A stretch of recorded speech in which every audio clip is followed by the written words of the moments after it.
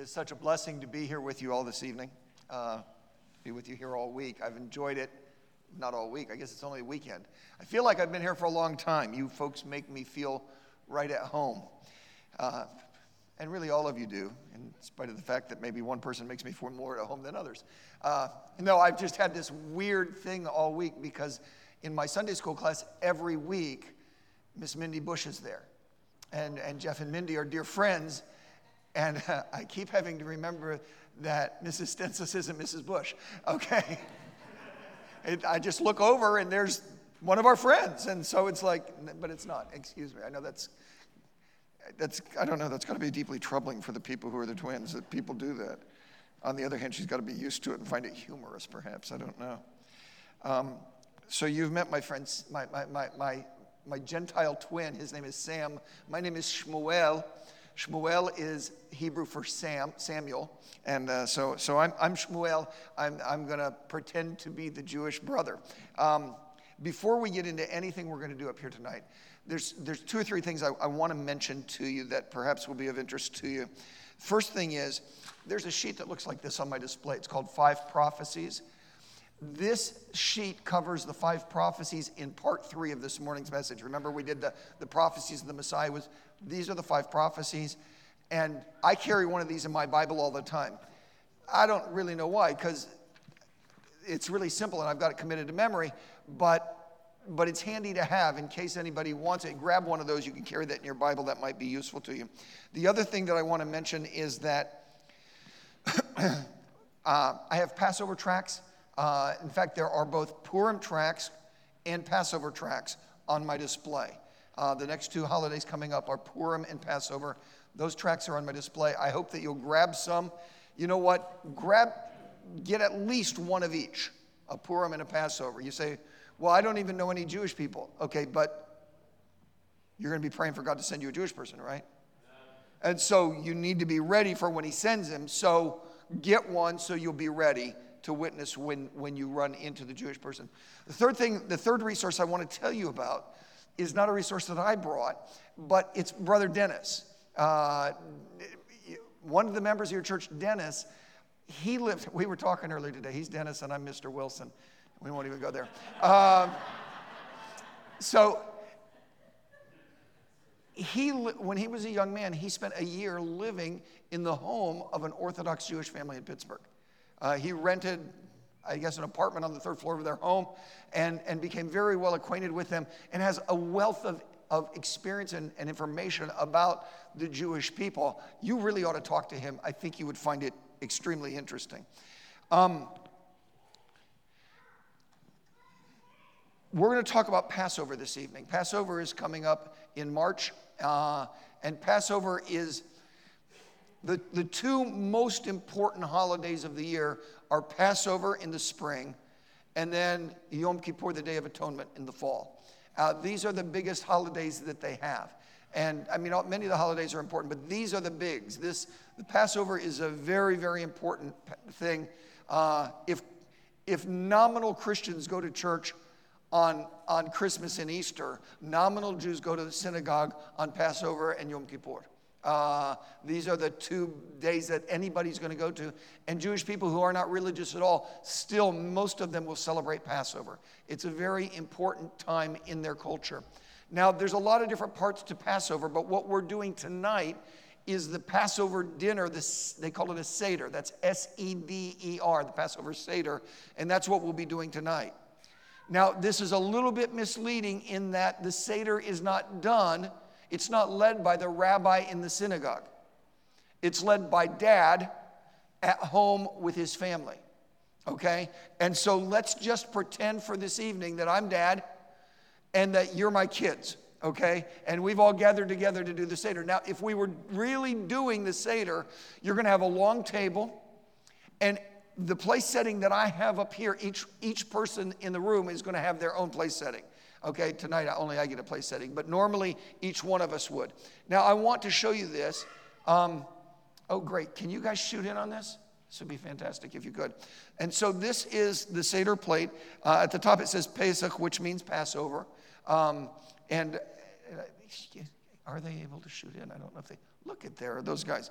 And there are several elements. You have the zeroya, the shank bone of a lamb. Although if they don't have a lamb bone handy, they might use chicken.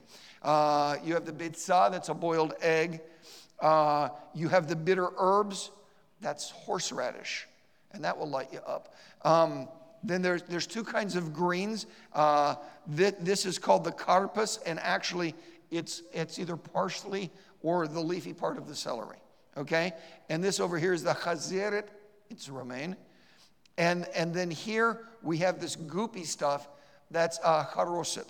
Anyway, that's what those are, and we'll talk more about those as we go through.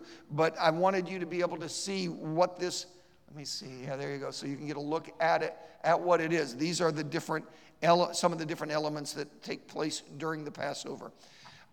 We have matzo. This is unleavened bread. It's sort of like a large cracker, okay? And so we use a lot of matzo. And they use wine. We are Baptists. We use, this is officially Jewish grape juice, okay? The Kedem grape juice, and it's kosher, and it's gluten-free, for those of you who are worried about that. Anyway, so we have, and it's grape juice because Brian was really worried about whether or not it was, whether or not I had it. He was questioning me about that. Okay, now, yesterday I was explaining that whenever there's a holiday, it gives you an opportunity to witness.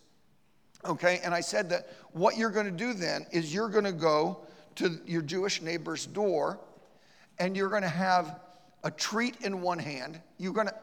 So you went to the back table, and you signed up for the Light Bearers letter.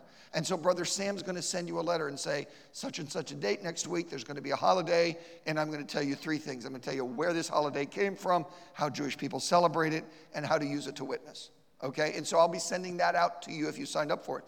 And so you're going to get the Light Bearers letter. You're going to know, okay, a holiday coming up, and then you're going to be prepared. You're going to go to the store, and you're going to get a Passover card or whatever card for the particular holiday. You're going to get a gospel tract. There's a selection of tracts being sent to your church right now. And you're going to buy the treat. Now, for Passover is allied in the Jewish world with the Feast of Unleavened Bread. It's very, very important that there's no leaven in the home. Now, the weird thing is we think of leaven, oh, well, that's yeast. That's what you put in bread. The truth of the matter is, it turns out that there's leaven in just about everything you can eat. Not everything, but tons of stuff have leaven that you would never have guessed. And almost no dessert in the world can be made without some kind of leaven, except coconut macaroons have no leaven in them. And so as a result, a coconut macaroon, these are chocolate coconut macaroons, are the typical treat, the typical dessert for Passover. So I'm going to show up at my Jewish neighbor's door, knock, knock, knock. He's going to come to the door, and I'm going to say, Chag Sameach Pesach. Or if I want to, I can just say, Happy Passover. And he's going to look at me in shock and say, you're not Jewish, are you? And I'm like, no, I'm a Baptist. And they're like, well, what are you doing here? Well, it's Passover. Well, yeah, it is. How did you know? I said, well, I read the Bible. I'm up on these things. And he'll be like, that is amazing. And I'll say, by the way, I got you this card from our family to your family. And he'll take it and he'll say, you got us a Passover. You got us a Passover. What a kind thing for you. Well, what is this here? Oh, it's a paper that's about Passover. It's a paper that's about Passover in the gospel. And I thought you'd enjoy reading it. He's like, that is so thoughtful of you. By the way, I brought some macaroons as a Passover treat. You brought macaroons? That is so kind. And then I'm going to ask him the questions. How does your family celebrate Passover? And he's going to tell me. And I'm going to listen carefully because God is teaching me things and showing me how to reach him. And then I'm going to say, what does Passover mean to you? And he's going to tell me. And then I'm going to say, can I tell you what my favorite part of Passover is? And he's going to be, sure. And then I'm going to tell him about Jesus the Messiah. And so here's the macaroons. Here's the card and the tract. That's how you do it. Hope you guys will all do that as Passover's coming. And there are 3, 6, 9. There's a dozen macaroons here. First dozen people get them. Okay. After the service, stay where you're at. Okay. Now, I'm wearing a yarmulke. It's actually, in Yiddish, it's called a yarmulke. In Hebrew, it's called a kippah. And a talit, a prayer shawl. And so I'm doing that because I'm representing the Jewish person who's doing this. The Seder is a ceremonial meal that's meant to commemorate Passover. And you folks know the story of Passover, how God wonderfully delivered my people, the Jewish people, from bondage in Egypt and led them to freedom.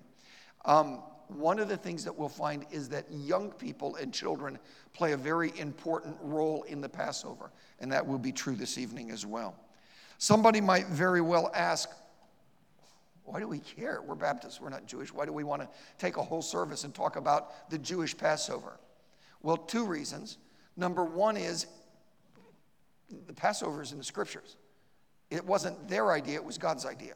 Okay? And so for us to know more about the Passover will help fill up our knowledge of the scriptures. That's good. But I'll be honest, that's not the primary reason I'm here. The reason that I'm here is that there's all sorts of stuff in the Passover that are beautiful pictures of Jesus Christ. And we can use the Passover to share Messiah with our Jewish neighbors. And so I want to show you those things so that then when you show up at your neighbor's door, you'll be able to share with him how Passover speaks to him of Jesus Christ. The Passover, as it's really done in a Jewish home, the Jewish dad does not have all the details of the Passover memorized, okay? He has a book on the table called an Agadah.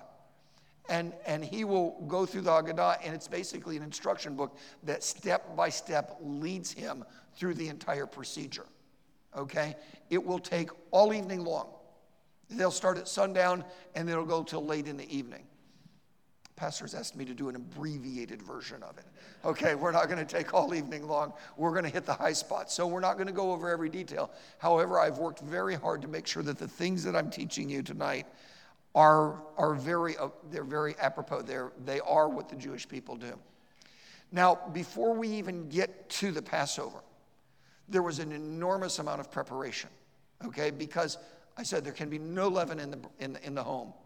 Passover happens in the spring, and before Passover, mom and the kids go on a cleaning spree. They go from the house top to bottom, every nook, every cranny. They are going in there and they do this great cleaning. Any leaven has to be removed from the house, okay? If you own a Jewish business, all leaven has to be removed from your business, okay? If you're a grocer, all leaven has to be removed from your stores.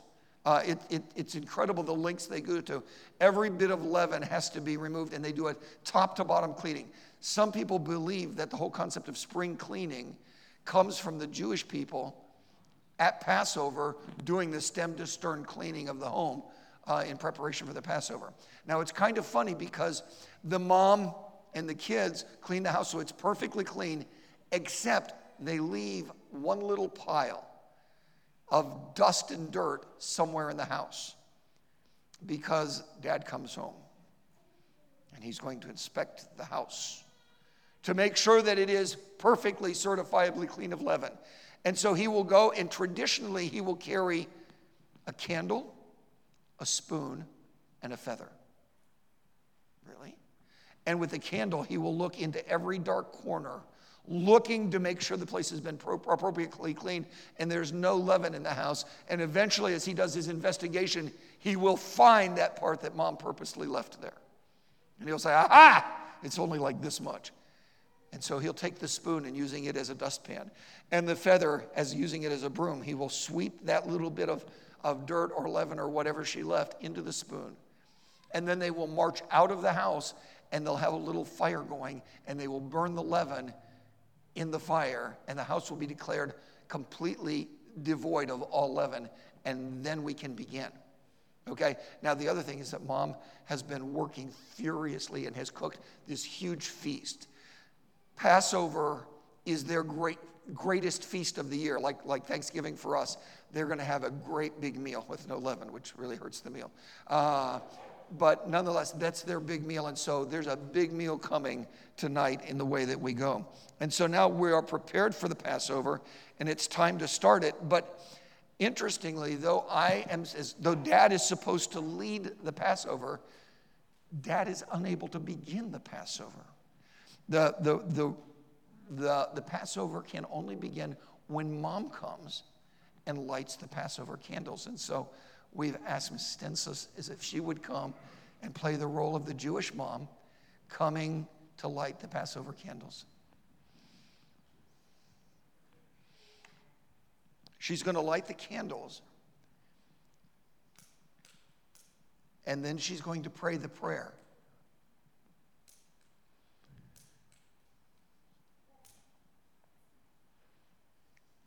And she's going to say, Baruch atah Adonai, Eloheinu melech haolam, asher kiddushanu b'mitzvotav, v'tzivanu lehadlik nishel yom tov. Blessed art thou, O Lord, our God, King of the universe, who sanctified us with your commandments and commanded us to kindle the festival lights. Excellent. Now, it's really interesting because I'm telling you, there's all sorts of places, there's all sorts of symbols and shadows of the gospel here. The rabbis say that without a woman to bring light, the story of redemption cannot begin. How many of you would agree with that? Without a woman, a Jewish lady, to bring the light, without Mary to give birth to the light of the world, the story of redemption can't begin. And that's true. And we see it in the Passover, that without a woman to bring the light, the story of redemption cannot begin. And then Dad is going to read the story of the Passover. And so we've asked Pastor if he would to read Exodus 12, 1 through 14.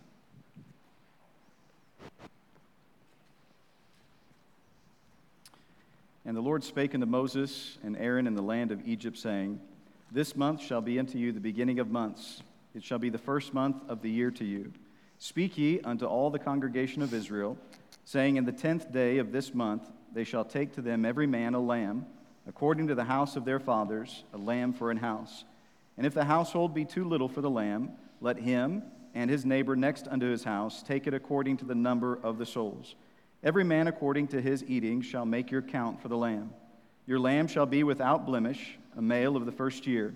Ye shall take it out of the sheep or from the goats, and ye shall keep it up until the 14th day of the same month. And the whole assembly of the congregation of Israel shall kill it in the evening. And they shall take of the blood, and strike it on the 2 side posts, and on the upper doorpost of the houses wherein they shall eat it. And they shall eat the flesh in that night, roast with fire, and unleavened bread, and with bitter herbs they shall eat it. Eat not of it raw, nor sodden at all with water, but roast with fire, his head, with his legs, and with the purtenance thereof. And ye shall let nothing of it remain until the morning. And that which remaineth of it until the morning ye shall burn with fire.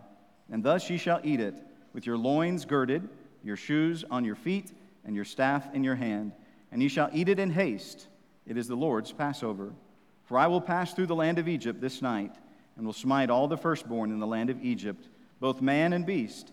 And against all the gods of Egypt I will execute judgment. I am the Lord. And the blood shall be to you for a token upon the houses whereof ye are. And when I see the blood, I will pass over you. And the plague shall not be upon you to destroy you when I smite the land of Egypt. And this day shall be unto you for a memorial, and ye shall keep it a feast to the Lord throughout your generations. Ye shall keep it a feast by an ordinance forever. Amen. Thank you so much. And so we see here in the scriptures the story of the Passover. And I'm not going to go into great detail about the story because I believe that you already know the story. The people of Israel were enslaved in Egypt, and the Egyptians were destroying them. And God sent Moses to say, let my people go. And Pharaoh said no. And God sent the 10 plagues. The 10th was the death of the firstborn. But God told the people of Israel, take that lamb. It's very interesting. It was a lamb. It was a male lamb.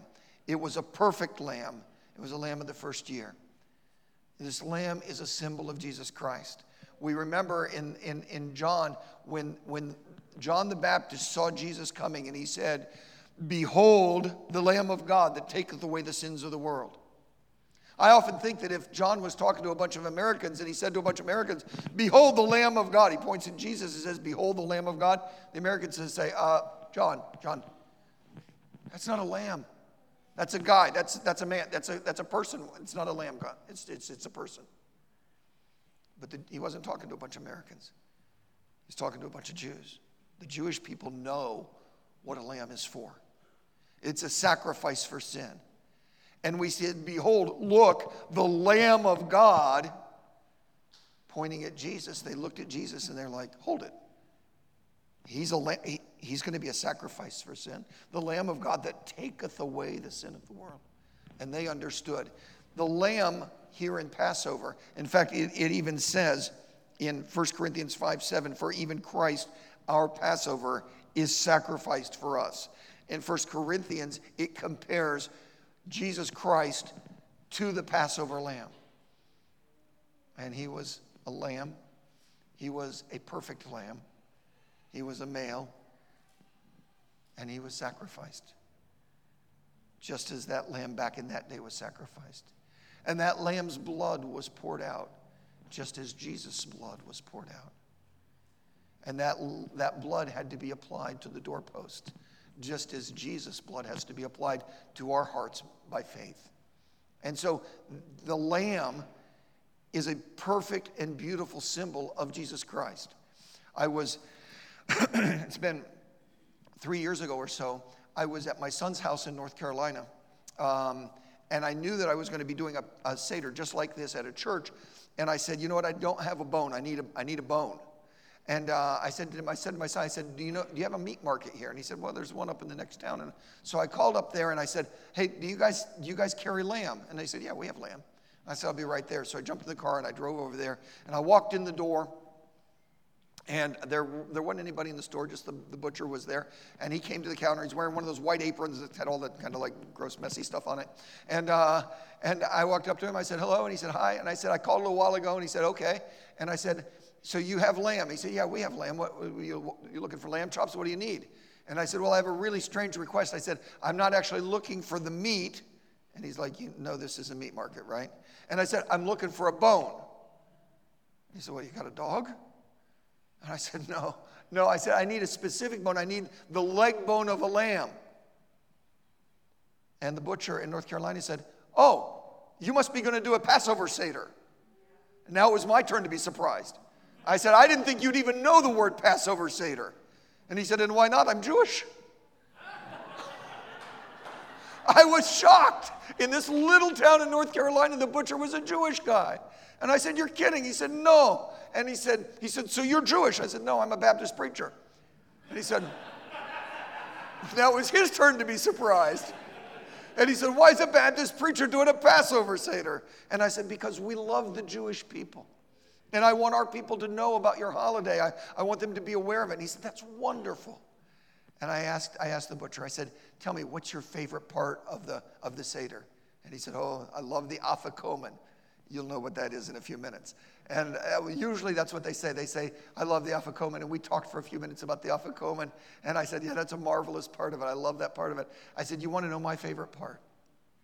And he said, no, what's your favorite part? And I said, well, you know the story. How that the people were in slavery. And they were perishing.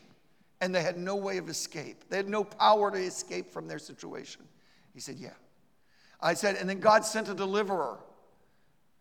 And a lamb had to be killed. And the blood had to be shed. And it had to be applied to the doors. And he said, well, yeah, that's the story. That's Passover. That's our story. And I said, I'm in that story.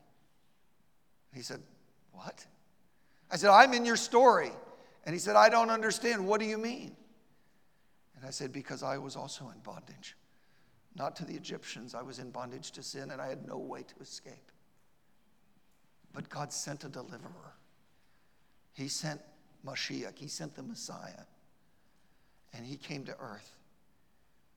And just as the Passover lamb's blood was shed, his blood was shed when he died on the cross.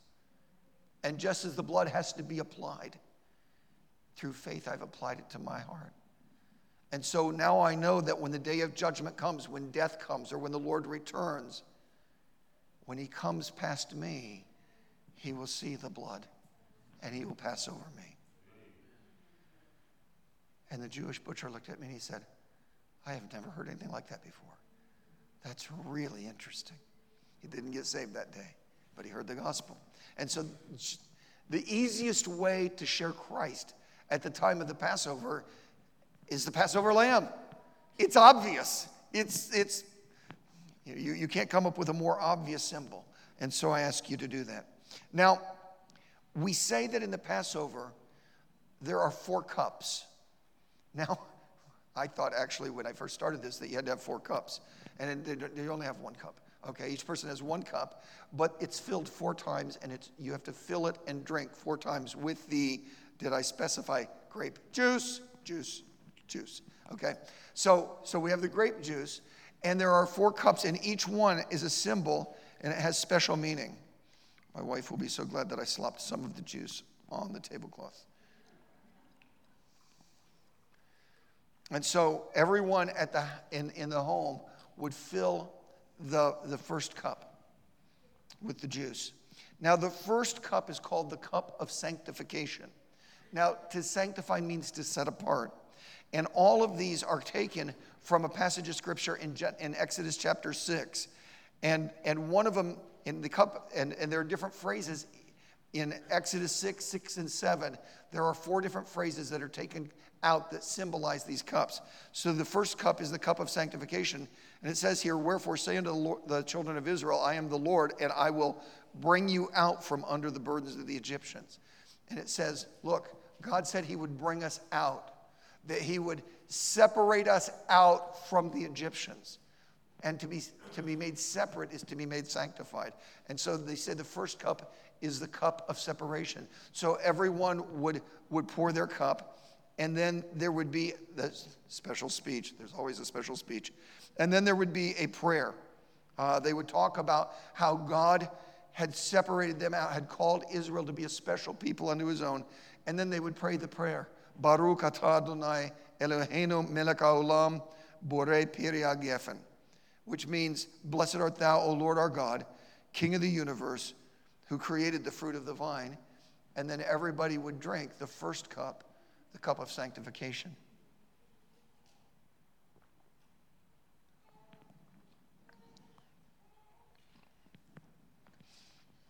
When that's done, there's a hand washing.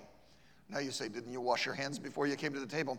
We're not even talking about that. This is a ceremonial thing. It's not like soap and water type of a thing. It's a ceremonial thing that they would do, and I'm going to frankly just skip right past it because for the sake of time, okay? Then we come to the karpas. Now, the karpas is this stuff right here in this thing. This is the karpas, and as I told you before, it's going to be either parsley or it's going to be the leafy part of the celery. And so you have the karpas there. Now, what is the point of the karpas? The Jewish people say that the karpas, okay, Passover happens in the spring. Okay, we're in Ohio, and so this is really vivid. Everything is cold. All the trees appear to be dead. There's no crops in the field. The world seems to be dead. But come in spring, everything's going to burst out green and lush and beautiful. And there's going to be new life springing up everywhere. And the Jewish people say Passover happens in the spring, and it reminds us of new life, just as the people of Israel left the winter of bondage and went into the spring of freedom. Passover happens in the spring, and it reminds us of that. And so they take the karpas, and the green leafy karpas reminds us of new life. And so it's a symbol of the new life. And yet we have a bowl here with salt water in it. The salt water symbolizes our tears because we have suffered horribly in bondage while we were in Egypt. And so are we going to enjoy the karpas? Yes, but it's got to be tempered with the salt water of our tears, because in life there's tears, but after the tears there's new life. And so every person at the table would take the karpas, dip it in the salt water to remind them of new life, but of the sorrow and the suffering that they've been through. And they would eat the karpas. And so that's that. Now, the next thing is they would take this thing here. Now, I need to explain what this is. This is a matzah tashin. Matzah tash, matzo is the unleavened bread, and tash means like pocket. Okay? So this is a thing that's made of fabric, and I don't know that you can see it from here, but it has 3 pockets. There's pocket 1, pocket 2, and pocket 3. And in each of these pockets, there is a piece if I can find my way into there, of unleavened bread. And so we're going to bring out one of the pieces of unleavened bread. Now, it's very important, excuse me, Carpus. It's very specific that we have to take the second one. There's 3 pockets, and there's 3 pieces of matzo in the matzah tash, okay? And so it's very specific. We don't take it from the first pocket or from the third pocket. We have to take the piece of matzo from the second pocket, okay? And we bring it out, and we're going to do something that we call the afikomen, okay? Now, I want to talk to you for a moment. They wouldn't talk long about the matzah, but I'm going to talk for a minute about the matzah. The matzah is unleavened bread, because when they left out of Egypt, they took unleavened bread. There's really 2 things about unleavened bread. One is that it's considered to be very plain.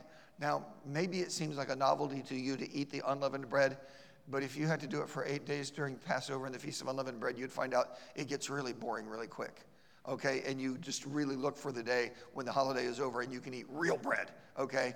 This isn't great bread. And so unleavened bread symbolizes their time of slavery in that it's the bread of affliction, but also because to make regular bread, it takes time for it to rise. And when they left out of Egypt, they left in great haste, and there wasn't time for the bread to rise. And so that's why unleavened bread is associated with this. The other thing is that leaven is a symbol of sin in the scriptures. And this bread doesn't have any leaven in it, okay? And so what I want to talk to you about, first of all, is for us as Christians, when we see the unleavened bread, it makes us think of Jesus the Messiah. You say, well, why would it? Well, first of all, he said, I am the bread of life. Okay? Because bread is that which gives us strength and sustains our life, and Jesus Christ is that which gives us strength and sustains our life. He is the life-giving bread of life. Not only that, but Jesus Christ had no leaven of sin in him. No leaven, no sin. He was the sinless bread of life. Now, I want to look at this for a minute. Let's press a point a little bit. Can you see the holes in the unleavened bread? It's pierced with many holes. And the Bible says that they will look upon him whom they've pierced. And can you see the lines, the stripes? And the Bible says with his stripes we are healed. Okay? And so the unleavened bread is a beautiful symbol of Jesus Messiah. Just want to say that to start with. The Jewish people wouldn't think of it that way, but we certainly see that in it. Now, in the Jewish Seder, at this point, Dad is going to bring out the second piece of unleavened bread. He's going to take it, and he's going to break it. He's going to take the smaller half of the break and put it back where it belongs. But this larger half, he's going to take, and this half is called the afikomen. A-F-I-K-O-M-E-N, the afikomen. So he's going to take the afikomen, and he's going to wrap it up in this napkin.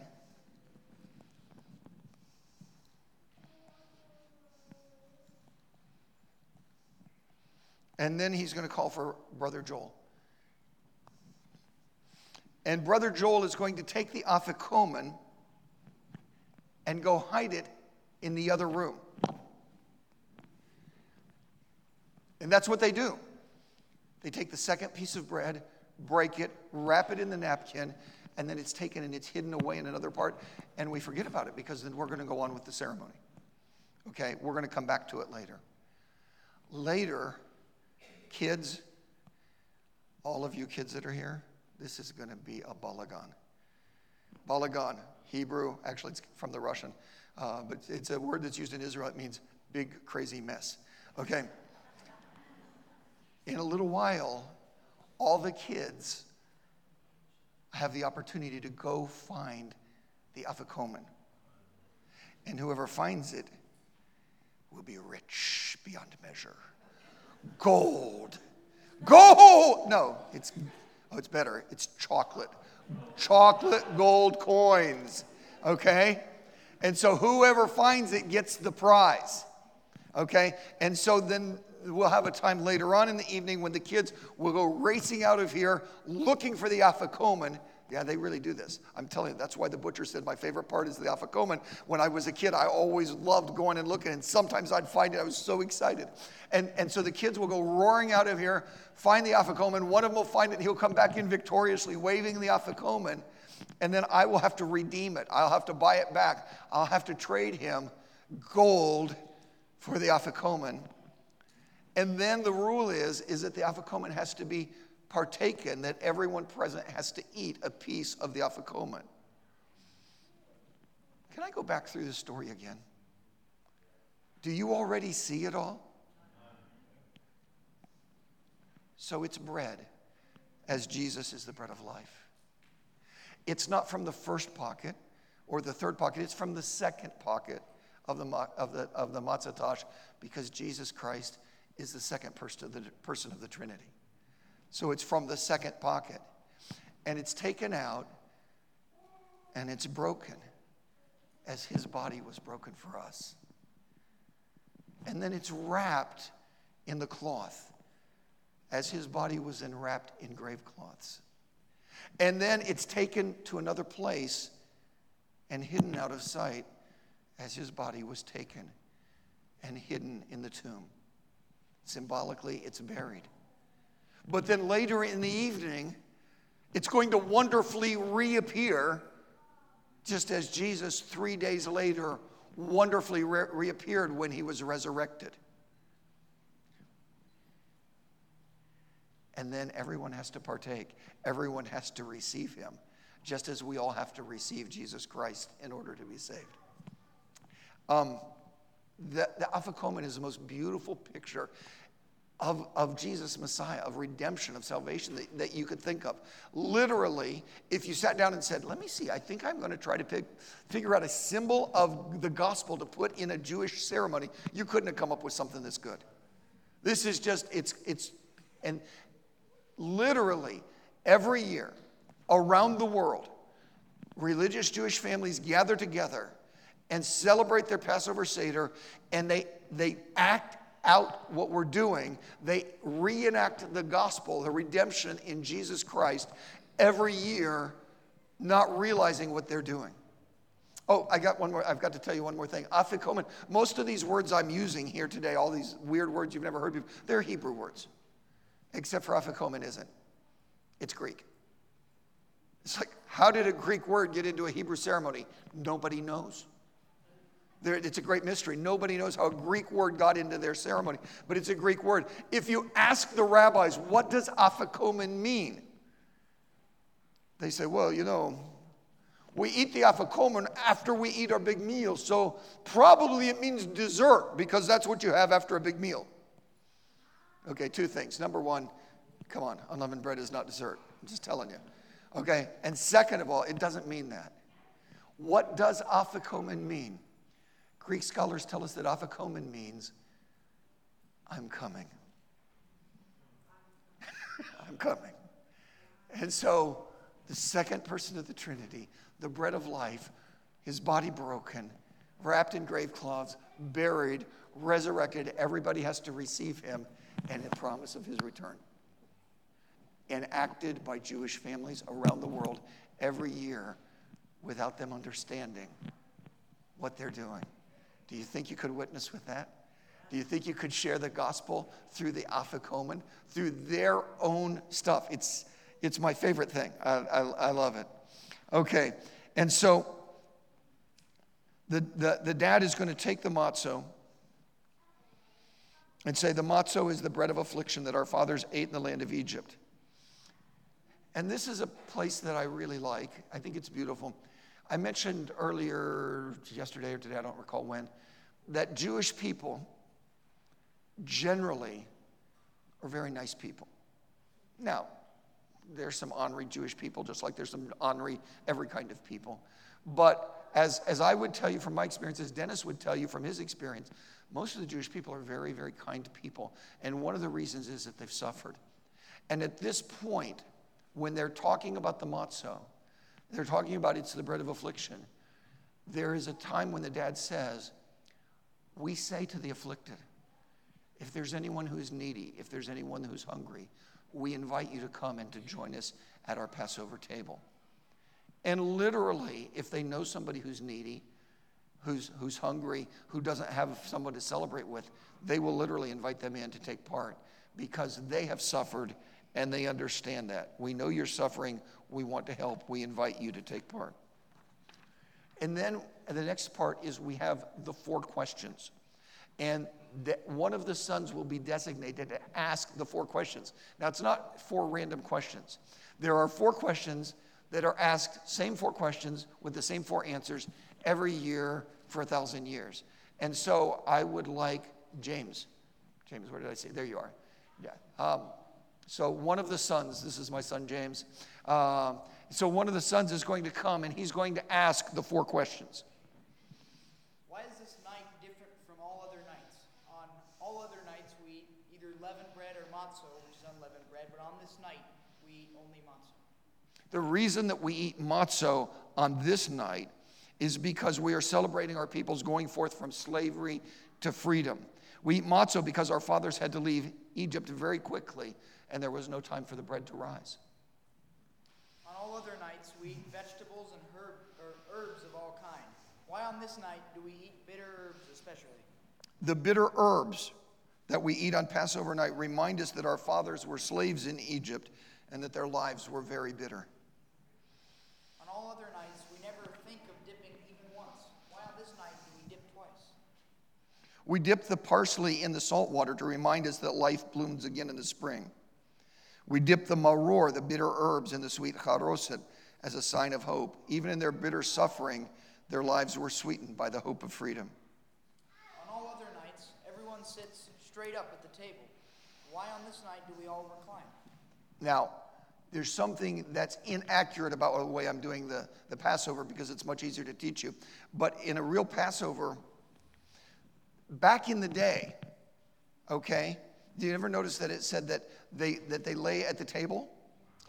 In the scriptures, it talks about they didn't sit up, okay, they didn't stand like I'm standing, and they didn't even sit up as we sit up. Literally, they had couches next to the table. The tables were very low, and people would recline and eat, okay? And that's how it was done. Now today, because of that, there's supposed to be a pillow here. And I'm supposed to be kind of laying over and leaning on my pillow. But I don't know how to teach that way, so I'm not doing that. But anyway, so he's saying, why is it that on other nights we all sit up straight? Why do we recline? We recline at the table because in ancient time, only free men could recline at the table. Since our fathers became free on this night, we recline. Thank you, James. Excellent. And so one of the sons comes and asks the 4 questions. And again, it's a way of reinforcing to the young people, why are we doing the things that we're doing? Then they would go through the whole story of the Passover. Now, we've already covered the high points of it, but they would go through it in great detail, which we're not going to do right now, okay? However, then the next thing, so this is a time of confession here. I have no musical ability whatsoever. I am like completely musically ungifted. In the Passover, they do music. There's music at different places in it. I can't do music, so I don't do music. But Pastor has very graciously approved for us to do a song. Now, there's a song named Dayenu, and I'm going to invite you to sing along with the video and sing the Dayenu song.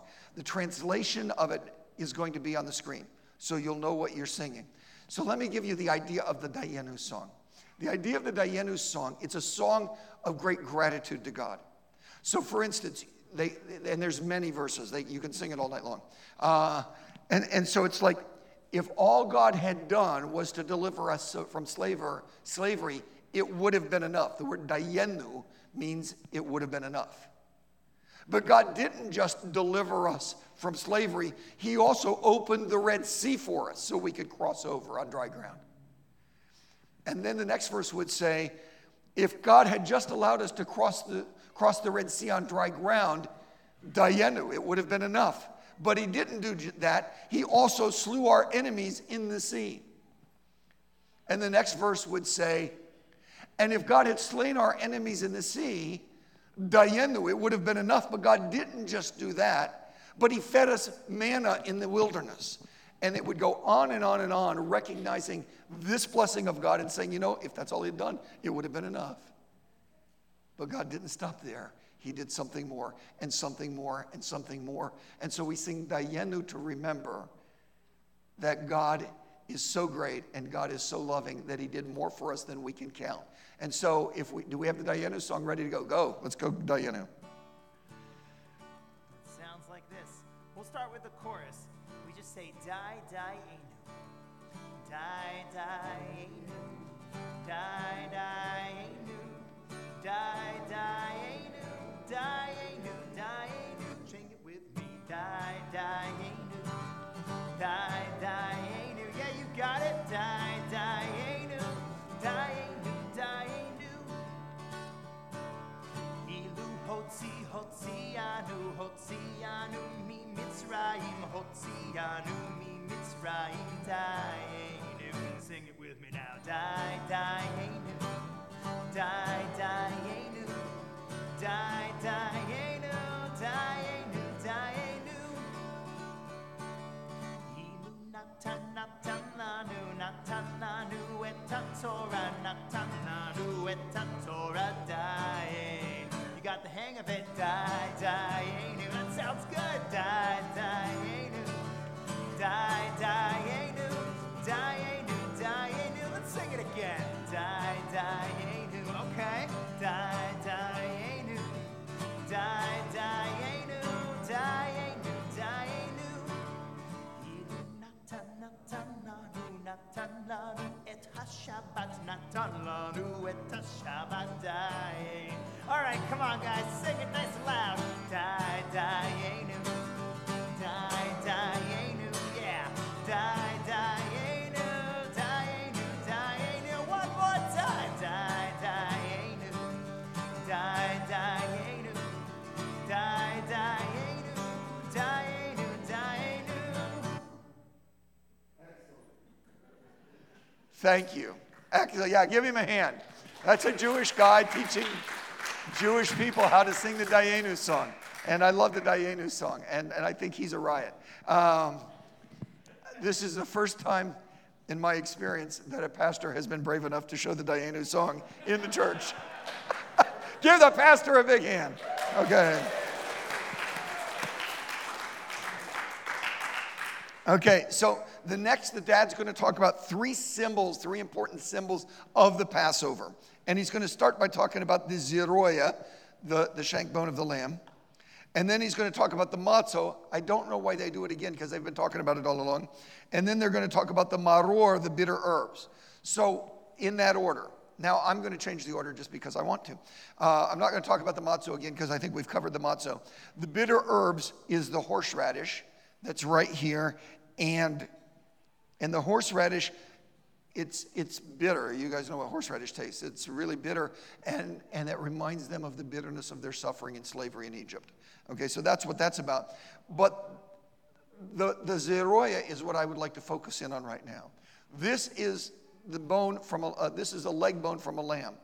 Okay, and it is actually the leg bone from a lamb. Okay, this is a shank bone of a lamb. Now, do you remember when Pastor read the chapter in Exodus where it said that you should take a lamb of the first year, a perfect lamb, that it should be killed, that its blood should be poured out and put on the doorpost, that it should be roasted with fire, and that it should be put on the table. The centerpiece of the evening was that roasted lamb. When I'm thinking about that roasted lamb, I have to tell you, my mouth is watering. That sounds delicious. That roasted lamb, roasted with fire. Boy, that's a little, put a little herbs on that. That would be great, okay? That was the centerpiece of the Passover. So here's my question. Where's the lamb? Something's missing here. There is no lamb. What is Passover without the lamb? I mean, it was all about the lamb. And there's no lamb. This is all that's left of a lamb. Is there anybody here that would really like to chew on this? Anybody want to eat this lamb? Boys, you can't chew on my bone.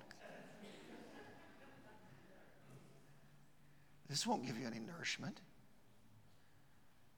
The blood from this, there's no blood in this that can be put on the doorposts of the house.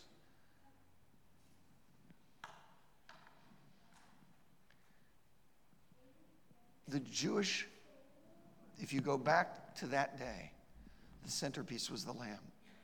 The blood of the lamb that had been on the doorpost that saved their lives. If you come to today, to our modern day, there's no lamb. There's a bone. Do you know what we do with the bone during the Passover Seder? And nothing at all. What are you going to do with the bone? They at one point hold it up and say, and there's a bone. It reminds us of a lamb. But there's no lamb. And I think that it reminds us of man-made religion. Religions of man. Judaism, which is not the religion of the Old Testament. It's the religion of the rabbis and the rabbinical traditions. It's a religion, and it can save you just as much as this can nourish you. Okay? It doesn't have the power to save. The lamb is missing. And this seems really tragic to me. Where is the lamb? And how is there salvation without a lamb? So they talk about the symbols, the zeroya, the lamb bone, and then they talk about the matzah, the unleavened bread, the maror, the bitter herbs, and then they have the hallel. Now the hallel, anybody here know the word hallel? Actually, you do know the word hallel, okay? So let me tell you another word. I was talking, is there anybody here that's name ends with E-L? Raise your hand real quick. Any E-Ls? Your name is? Michael. Michael, Daniel, Samuel, Ezekiel. All of the E-L words, the E-L means God, okay? And so Michael means, what does Michael mean? God is my judge? That's Samuel. I don't remember what Michael means, but Michael, it ends with God, and the God is in your name, okay? So Michael, all of those. Now, how about another thing? In Hebrew, they call God's name is Yahweh, okay? And you know where you hear that all the time? Isaiah, Jeremiah, Hezekiah, Yah. All of the Yahs at the ends of many names, that's Yah from Yahweh, from God. And so if there's an E-L or a Yah at the end of your name, that's talking about God. Now, Hallel is a word that you know, but you know it with the Yah at the end. Hallelujah. Hallelujah means praise God. The Hallel means praise. Yah means God. So the Hallels, they're going to sing the Hallels. And so what they're going to do is they're going to go to Psalm 113 and Psalm 114. And they're going to read these Psalms and they're going to praise God. Okay? And I will tell you that I want to do that, but for sake of time, I'm just going to read a few verses out of Psalm 114. When Israel went out of Egypt, the house of Jacob from a people of strange language. Judah was his sanctuary, Israel his dominion. The sea saw it and fled. Jordan was driven back. The mountains skipped like rams, the little hills like lambs. What ailed thee, O thou sea, that thou fleddest? Thou Jordan, that thou wast driven back? Ye mountains that ye skipped like rams and little lambs. Tremble, thou earth, at the presence of the Lord, at the presence of the God of Jacob, which turned the rock into a standing water, the flint into a fountain of waters. And so they would read Psalms to praise God at this point. And then after the Hallel, after the praise, the songs of praise, it's time for the second cup. So again, one cup, but we drink from it 4 times. And so then at that point, everybody would add more juice to their cups all around the table. And they would take the second cup. The second cup is the cup of praise. So we just read the Psalms of praise, and now we have the second cup, the cup of praise, the cup of deliverance. It's based on the verse Exodus 6:6 where God says, I will deliver you out of their bondage. And so they're praising God for deliverance from their bondage. And so again, there would be a little speech about that. Then they would pray the special prayer about that, and then they would drink the second cup.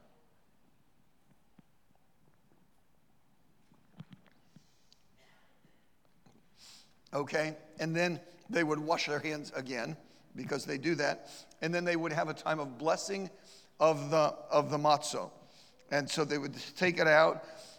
Everybody would get a piece of matzo. They would distribute it all out. They would talk about the matzo. They would say a prayer over the matzo, and that would be all ready. And then it would be time for the bitter herbs. Now, here's what they would do. They would take a piece of matzo and break off a piece. And then remember when my dear son asked me the 4 questions. And one of them was about dipping. Now, remember earlier we dipped the karpas in the salt water, but now we're going to dip the matzo in the bitter herbs. Okay, so we're going to take the unleavened bread and we're going to dip it in the bitter herbs. I might use a spoon to kind of help out here. And so we're going to kind of get some bitter herbs on the matzo. But then also there's this goopy stuff here. This goopy stuff right here is called charoset. And it looks a little scary. And people look at it and they're like, yeah, I don't know if I want to put something like that in my mouth. But trust me, you do. Because charoset is made of shredded apples.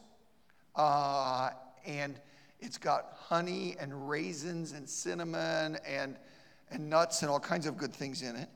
And so they take the piece of matzo, they dip it in the bitter herbs, and then they smear the charoset on it, okay? You say, what is the point of all of this?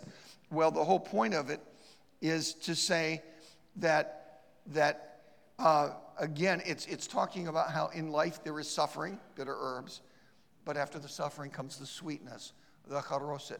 And so each person makes their piece of matzo with the bitter herbs and the charoset, and then they eat that.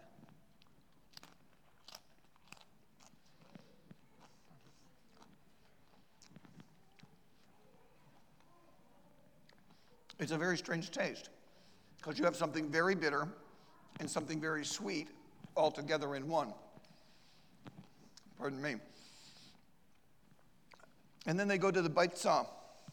The baitzah is the egg. And there's a good question of, how did an egg get into the pot? Do you remember anything about an egg when you read Exodus? There's no egg in it, but now there's an egg in it. They speculate that the egg was added because there was no lamb. I suppose you needed a little protein somewhere. And so, before the destruction of the temple, people brought and sacrificed a lamb. After 70 AD, they began using roasted meat or an egg to symbolize the lamb. The egg is dipped into salt water and eaten.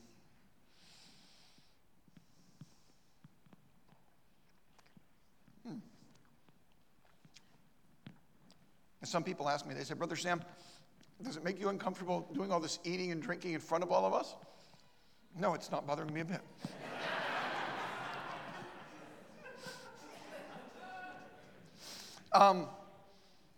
And then was everybody's favorite part, because then it was time to have the meal. And everybody would sit down around the table and gather around, and mom and the daughters would start bringing food out of the kitchen, and they would pile the table high with everything that didn't have leaven in it, and they would have a beautiful meal like our Thanksgiving meal, okay? Great big meal until they're all ready to pop, and then they're ready to go on. And so we're skipping the meal. Sadly, we don't get the big meal tonight. I think we need to criticize somebody about not getting the big meal. Okay. And then, this is momentous. Okay, he's ready. It's time. All right, and then is the time to search for the afikomen. Now, young people, the first one to bring me the afikomen wins. Go!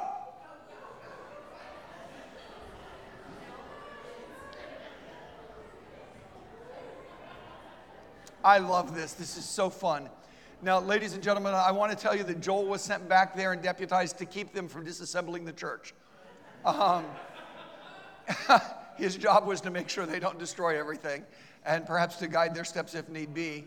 They're scouring everything. Oh, we have a winner.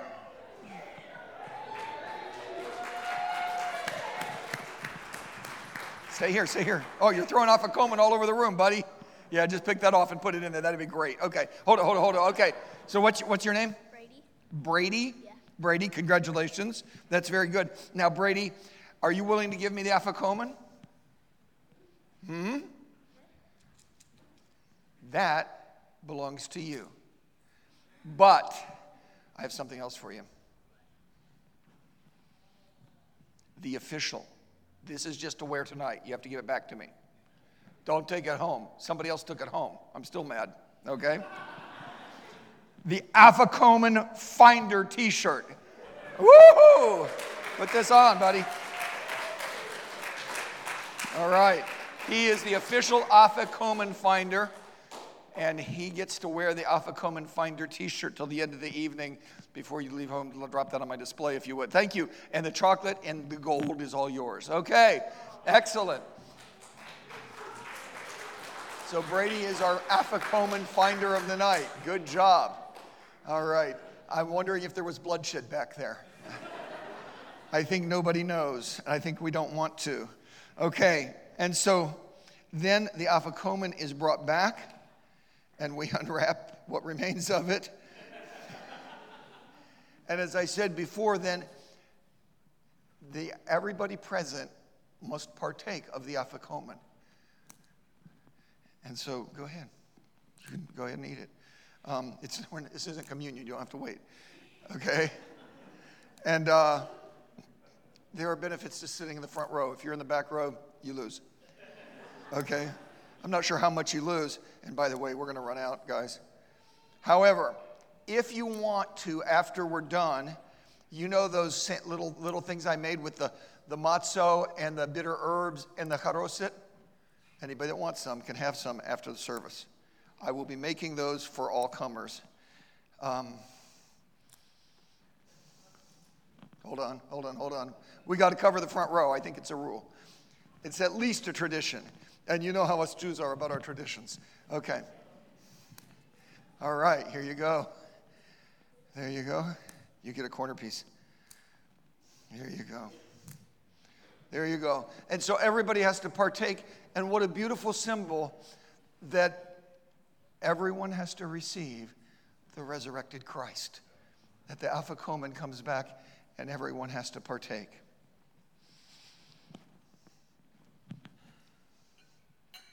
Third cup.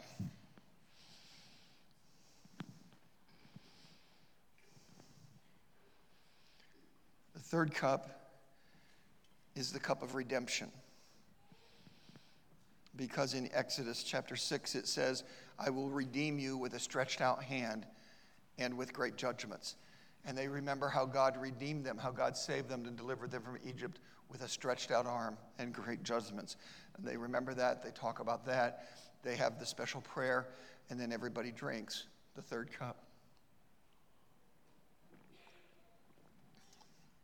The men in the front row are helping me by drinking also the third cup. We appreciate your help. Now, I want to talk to you a bit about the third cup. Because the third cup is the cup of redemption, as I just told you. Now, I told you at the beginning that there's an Agadah. There's a specific order. In fact, the word Seder means order. There's a specific order of procedure of how you do this. And the traditions have been going on. Do you realize, Pastor read from Exodus, how God said on that day in Egypt, God said, you will celebrate this every year throughout all of your generations forever. And the Jewish people, with some exceptions, have been celebrating it ever since. That's 3,500 years. 3,500 years, the Jewish people have been celebrating this. And many of the traditions, most of the traditions I'm telling you about tonight, have been in place literally for millennia, for thousands of years. Okay, so this has been going on a long time. But there was a particular day when the Passover feast was being celebrated. Okay? Not too different than what we're doing today. Although I'm guessing they had the lamb there and everything, is because this was a long time ago. And so they were celebrating the Passover feast. And the guy who was leading it, he got to this spot, to the third cup, to the cup of redemption. And he changed the tradition. He didn't say what he was supposed to say. He did something completely different, completely shocking, and blew everybody's mind. Because he took the third cup and he filled it. But instead of saying what he usually said, it's recorded that he took the cup and gave thanks and gave it to them, saying, drink ye all of it, For this is my blood of the New Testament, which is shed for many for the remission of sins. You see, because when in the Gospels it talks about Jesus and the disciples in the upper room, they were doing the Passover Seder. And when he got to the third cup of redemption, instead of following the usual procedure, he turned, Jesus who was leading it, turned to the 12, okay, by then 11, and he said to them, this cup, this wine, is my blood of the New Testament, of the New Covenant. Drink ye all of it. And every time that we in our church have the Lord's table and we celebrate the Lord's table, we're remembering that day when Jesus was celebrating the Passover Seder with his disciples in the upper room and got to the third cup of redemption, and forever changed the meaning of this. Because before then, it meant that God redeemed us from Egypt. Exodus chapter 6, like we read. And then since that day, to those of us who know, this cup reminds us that not only did God redeem Israel from Egypt back in the day, but this cup symbolizes the blood of Christ that was shed to redeem all of us from sin. The third cup of redemption. Now, did anybody notice that there's a chair over there? But there's nobody in it? And did you notice that there's a cup there? But nobody's drinking it? James, I'm going to need your help again. So this is Elijah's seat. Okay? Because in every Jewish home, on every Passover, there's always a place setting, a cup, a chair that's set aside for Elijah. And it remains empty, waiting for Elijah. And then at this point in this thing, the dad turns to one of his sons. And he says to his son, go and check and see if Elijah is coming. So James, run to the front door, open it, look outside, look to the left, look to the right, find out if Elijah's coming, and come back and report. Go fast, okay? And so one of the sons is sent to do that. Now, your church supports a man named Stan Skriloff, who's a missionary with IBJM and a dear friend of mine. Brother Stan grew up in an Orthodox Jewish home. And he told me, he said, my dad always asked me to be the one to go check to see if Elijah was there. I said, that's so cool. He said, no, it was horrible. I was scared to death. And I said, what were you scared of? He said, I was scared that Elijah would be there. James, is Elijah there? He's not. Once again, we wait. Thank you. Once again, we wait. For thousands of years, we're waiting for Messiah. You know, the Tanakh tells us that he's going to send Elijah before Messiah comes. And so we're expecting Elijah. We're waiting for Elijah because we know Elijah's going to come and then Messiah is going to come and he's going to deliver us all. And we wait and wait for Elijah. We wait and wait for Messiah. And year after year, our son goes to the door and looks. And year after year, he comes back. No Elijah. Messiah's not here. We'll have to wait again. And the Jewish people every year run to the door and look to see if Elijah's coming, if the forerunner of Messiah, maybe this is the year that Elijah will come, that Messiah will come. And then every year they're disappointed, not realizing that he came 2,000 years ago, and they've missed it. That breaks my heart.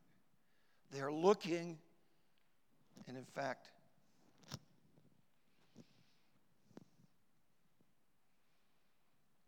they have a song that they sing called, not a song, a prayer that they pray called Ani Mayamam, I believe.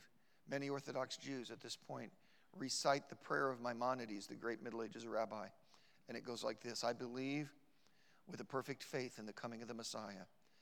And though he may tarry, nevertheless I will wait for him every day until he comes. And so they wait, and they continue to wait. They sing a song called Elijah the Prophet, Elijah the Prophet, Elijah the Tishbite, Elijah the Gileadite, may he come quickly in our days with the Messiah, the Son of David. And they continue to wait for the Messiah who came 2,000 years ago, and they missed it. The question is, will you go and tell them the Messiah has come? There's the fourth cup, the cup of acceptance. Because the verse in Exodus 6:7 that we've been reading, it says, and I will take you to me for a people, and I will be to you a God, and you shall know that I am the Lord your God. It reminds them that the day is going to, that God not only delivered them, but that he's accepted them, that they are his people, that he is their God. It reminds me of Romans 11:26, where it says that a day is coming when it says, and so all Israel shall be saved.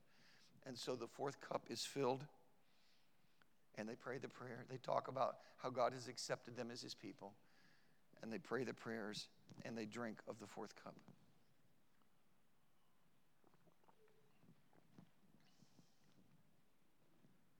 At this time, then there's more praise psalms. Psalm 118, Psalm 126. When the Lord turned again the captivity of Zion, we were like them that dream. Then was our mouth filled with laughter, and our tongue with singing. Then said they among the heathen, the Lord hath done great things for them. The Lord hath done great things for us, whereof we are glad. Turn again our captivity, O Lord, as the streams of the south. They that sow in tears shall reap in joy. He that goeth forth and weepeth, bearing precious seed, shall doubtless come again with rejoicing, bringing his sheaves with him. And then they have a saying that they say. They say, Lashana Aba'ah beYerushalayim. Next year in Jerusalem. Next year maybe Messiah will come. Next year maybe we will meet and celebrate the Passover with Messiah in Jerusalem. And then, this is something you're familiar with, when Jesus and the disciples celebrated in the upper room, what did they do at the end when they were done? It said they went out singing hymns. And that's what the Jewish people do then at the end of their Passover Seder. They have special songs that they sing, and that concludes the Passover Seder. And we're essentially done now. Let me say in conclusion, it's a beautiful ceremony. But folks, the point is that these dear people, God's chosen people, the people through whom we receive the Word of God and Messiah, are lost. They're worshiping in a religion that cannot save them. And they're locked in darkness, not knowing the truth. And the only way that they can be won is if you and I, if God's church will say, we will lovingly take the gospel to them. I'm going to pray, and I'm going to say, God, send me a Jewish soul. And when he does, what am I going to do? I'm going to love him. I'm going to pray for him. I'm going to sow the word of God in his life. And I'm going to keep doing it for as long as it takes. And I beg of you tonight to make that commitment, to say, God, I ask you to send me a Jewish soul. And I promise you that when you do, I will love him and pray for him and sow and stay at it for as long as it takes. Pastor.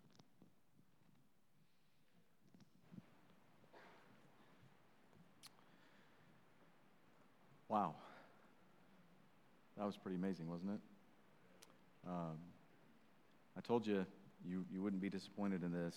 And I saw him do this a couple years ago.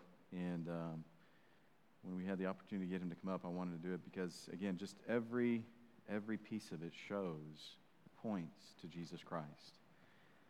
And yet, as he said, these are God's people. And every year they do this. And they completely miss it. They completely miss what it's all about. And I hope this has been a blessing to you. I hope you've learned some things. And just, again, seeing how even through all of it, it points back to Jesus Christ, what Christ has done for us. And even to be able to share the gospel, to be able to witness to other Jews And aren't you glad that we're not having to wait every year hoping? Can you imagine that? I mean, every year hoping, waiting. Well, maybe he's going to come. Hopefully, maybe next year. Hopefully, maybe next year. No, we know he's come. And we know who our Messiah is. And if you've put your faith and trust in him, we know where our home is. And are we looking for him to return? Yes, absolutely. But not to save us. We've already got that settled, amen? We're looking for him to come just so that we can be with him for the rest of our lives, the rest of eternity. And so I appreciate Brother Wilson being here with us this week. And obviously I know he has such a burden to reach Jewish people with the gospel. And I know if you have any questions for him, he'd be happy to answer any of those questions that you have tonight. Brady, make sure you don't leave with the shirt. Where's Brady at? Don't leave with a shirt. Okay. All right. We're so glad that you were here this evening. Those watching via live stream, I hope it was a blessing to you as well. And it was great just to be able to be a part of that whole thing. He sent me the song a couple weeks ago, and I thought, we're going to do it, you know. And the problem was, after I listened to it, I could not get it out of my head, you know. I'm driving in the car. Die, die, die, die. I'm like, I don't know the rest of it, but I got that part, right? And but it was great. And I sure appreciate Brother Wilson being with us. And so, Brother Wilson, if you want to make your way to the back there. Again, some of this stuff is up here. I would, I don't know, Brother Wilson, would you rather stay up here by the table if people have questions about it, or what would you rather do? You stay up here? Yeah, maybe stay up here. If you have a question about something up here, or I know he said if you want to try something, maybe up here, you know. But I'll let you kind of stick around up here if people want to ask you questions or whatever, or maybe get a little bit better view of some of these things. Macaroons, and I'm making the matzo with the bitter herbs and the charoset. So you're welcome to come and try that if you're brave. All right, very good. I think you said there's only 12 macaroons, right? I think that's 12. 12. So the first row's already got something, so you guys are out. You guys. They're like, no. I think you're going to get an argument here. Amen. Well, let's have a word of prayer, and then if you'd like to come up and see some of this stuff a little bit better, talk to Brother Wilson here, and appreciate you being patient tonight. I think it was worth it, amen, just to be able to learn some more of these things. So let's pray together. Father, we do thank you that we can come this evening, and Lord, just thank you, Lord, for your word, and how as we study your word, Lord, it all points to you. It all points to Jesus. And Father, just through this, that we just see, even through the Passover feast, Lord, the picture of Jesus Christ through it all. And I pray that you would give us a greater burden, Lord, for the Jewish people. Lord, I know maybe in our area right here in Eaton, there may not be many, but Lord, in Richmond and Dayton, we know they're there. And Lord, give us a burden for them, and be able to reach out to them, and pray that you would bring them into our lives, and so we might be able to witness to them. But Lord, even more importantly than that we would just be a witness to anyone that we come in contact with, be able to share the gospel with them, because there are many that do not know about Jesus Christ. Lord, that they don't know the gospel. And I pray you'd help us to have a greater burden for that. Thank you for Brother Wilson being with us this weekend. And Lord, I know he's traveling tomorrow. Keep him safe on the road. And just as he has a burden to reach Jewish people and to help churches, to learn more and to be able to reach them, and just watch over him and his wife and their ministry, Lord, and just give us a blessed evening tonight. Thank you for your love, Lord. In Jesus' name we pray. Amen.